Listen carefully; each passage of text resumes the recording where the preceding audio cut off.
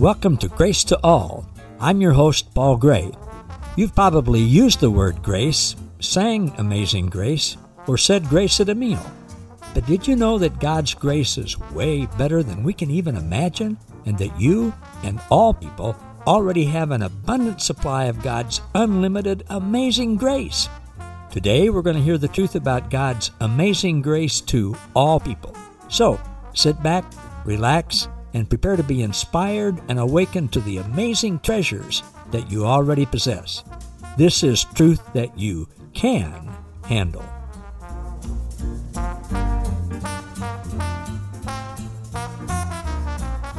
All right. Hello again. Welcome everybody back to another edition of Grace to All with Paul Gray. And for the second week in a row, we have my new friend Martin Brooks with us. And I'm not going to tell you all about him. You can go back and listen to the introduction last week, and you can check him out and his organization, Peace Catalyst International, at peacecatalyst.org. I just want to jump right into something that we were finishing with last week. Martin mentioned a book from back in the 50s by an author that I'm not familiar with, Gordon Allport, which sounds very relevant today with the divisiveness and the exclusion, inclusion, separating, and things like that. Martin, tell us about that book by Gordon Allport and bring it into today's situation with what you see going on. Well, I noticed when I was speaking in front of churches sometimes that you'd have the person sitting in the back of the room with their arms crossed, and I'm projecting what they're thinking, but it's like, Martin, you're naive. You don't know they're out to get us, speaking about Muslims. And there's this group dynamic going on where a psychological component, and I have actually found that sometimes when you're speaking to a group, it doesn't work to start with the Bible. You need to start with, well, you probably remember from college days or some of your reading, Maslow's hierarchy of needs, and he talked about how you have to deal with the physical needs and the social needs that people have. And these are fears that people have before you can talk about what he called self-actualization. And, we would call it pursuing an ideal, a religious ideal, pursuing Jesus in Christian language. Mm-hmm. If people are really worried about going hungry, then they will perhaps steal to get food because that's more important than the ideal of you shouldn't steal. They value staying alive more. That was Maslow. But that got me interested in the psychological components, the sociological components. Why are we so afraid of Muslims that we can't even hear that there are good Muslims, that most Muslims are good? And our political situation, it's gotten so intertwined that to say good things about Muslims gets you labeled, well, just, pick a label. But Gordon Allport was writing about these things back in the 50s. He was a Harvard professor, pretty famous psychologist. And in his book, The Nature of Prejudice, it's been reprinted several times, but he talks about scapegoating, how we need somebody to blame for whatever's going wrong in society. Indians, it's been the black people, it's been the communists, it's been the Japanese. Somebody's the problem. And it's not us. We don't have a problem, but somebody's the problem. So Gordon Allport talked about scapegoating. He talked about the dangerous labeling people. You call them a name, a divisive, derisive name, and all of a sudden they're less than human. And we see countries that are going to war start talking about the other as subhuman. And if you listen closely to the news today, you will hear people saying derogatory things about the other people who are created in the image of God. And yet somehow we have this psychological need to devalue them. He talked about power dynamics, the in group and the out group. We're always the in group and somebody else is always the out group. And we're always a little bit better than the other because we understand and they don't. But when I look at Jesus in Peace Catalyst, we talk about following Jesus and waging peace. remember when his disciples in the boat, I think it's Mark 4, and they're going across, it's nighttime. They're going across the sea, big storms brewing, coming up. And Jesus is asleep on the cushion in the back of the boat. The waves coming over the edge of the boat. And they're going to the region of the Gerasenes. Now, Mark 5, you have this demoniac guy that shows up. We are legion, the demon-possessed guy. But Jesus is intentionally taking them through. It was a physical storm, but there's also this psychological piece to it. Through the dark, to the unknown, the uncomfortable. And he's going to encounter this demoniac, the Gentile pig farmers there. And Jesus is taking them out of their comfort zone. He did it when he took them to the Samaritan village. What must the disciples have thought when he said, we're going to stay here in this Samaritan village for a few days? I suspect that they just wanted to get out of there. So Jesus, again and again, I can do this all day, talking about how Jesus broke down between the other, leveled the playing field, the power dynamics. Going on in Mark 5, you have Jairus showing up to Jesus saying, my little girl's sick. Sorry, I tear up when I think about this. My little girl's sick, come heal her. And Jesus starts through the crowd, and a woman who isn't even named, who doesn't have the power, she doesn't feel like she has the right to come to Jesus and ask anything of him. Mm.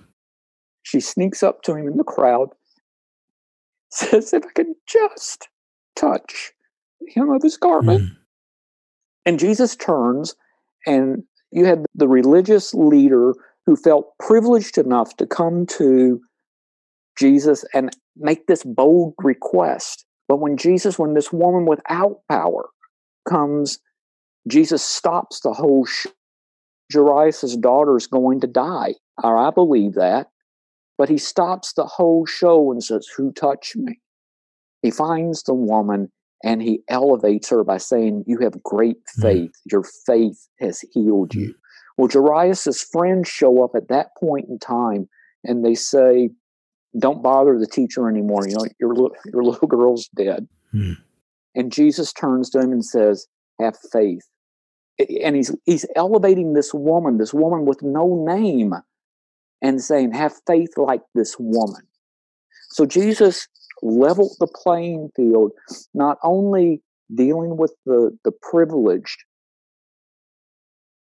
but dealing with the no-named woman who was bleeding, who made Jesus ceremonially unclean by touching him while she had this issue of blood going on. Jesus didn't rebuke her.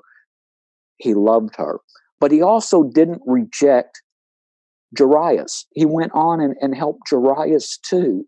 He is inclusive of everybody, the powerful, those who feel privileged, and those who feel like nothing. Sermon on the Mount, our sermon just this last week, the pastor was talking about, blessed are the poor in spirit. Blessed are those who don't have their spiritual game together. For yours, is that the passage where it says, yours is the kingdom of heaven? Like you don't have to have it all together to come to Jesus. Our Muslim friends don't have to have it all together. We don't have to have it all together. I'm so grateful that I'm not the same today as I was 20 years ago. I didn't have it all together then, and I don't now. I'm things me out. Either. But it's a more inclusive, loving place that I am now. And part of that has happened because of friendships with the other, the out group. My Muslim friends have changed me for the better. I'm sorry, that was too long. No, it wasn't. No, I rambled on you. It was perfect, and I just kept thinking of Jesus the whole time you were saying that, because Jesus' big criticism from the religious people, other than claiming to be God, was that he was friends with the people that they considered not worthy of being friends. The prostitutes and the drunks and the tax collectors, and I can't prove this, but it would seem to me that Samaritans at the time could be an equivalent to Muslims today. Oh, absolutely. Yeah, any other group. And as you said, boy, he intentionally, he didn't have to go through Samaria to get where he was going. Jews would go around, take the long, Right. but he intentionally went there. And I got some great insight from Brian Simmons, who translated the Passion Translation. And I talked about it on a podcast a few weeks ago. The woman at the well had a name. Her name was Phoenicia, Phonicia, something like that. And when you go back into church history, which we now have much more available than we ever had before because of we've had more time to uncover different articles and stuff, and from libraries that we didn't have access to before, and the internet and stuff like that now. But this lady, she was, you may be aware of this, but she was the disciples themselves. They included her as an apostle. She was included in what we call the inner circle of Peter, James, and John. It was not 3, it was 4. She was the 4th one. She had a tremendous ministry, far-reaching ministry that reached not only her town in Samaria, but a whole bunch of other towns and all kinds of other places, whole towns coming to the Lord. She did miracles. She was recognized as an apostle. Now, we understand now the church didn't want to give her credit for that, so she's basically been written out of. That's interesting. But Jesus went to people like that. A woman who had 5 husbands was shacked up with a guy who had to go to the well in the middle of the day because she didn't want to be raided by the upstanding church women of the town. I mean, he picked her.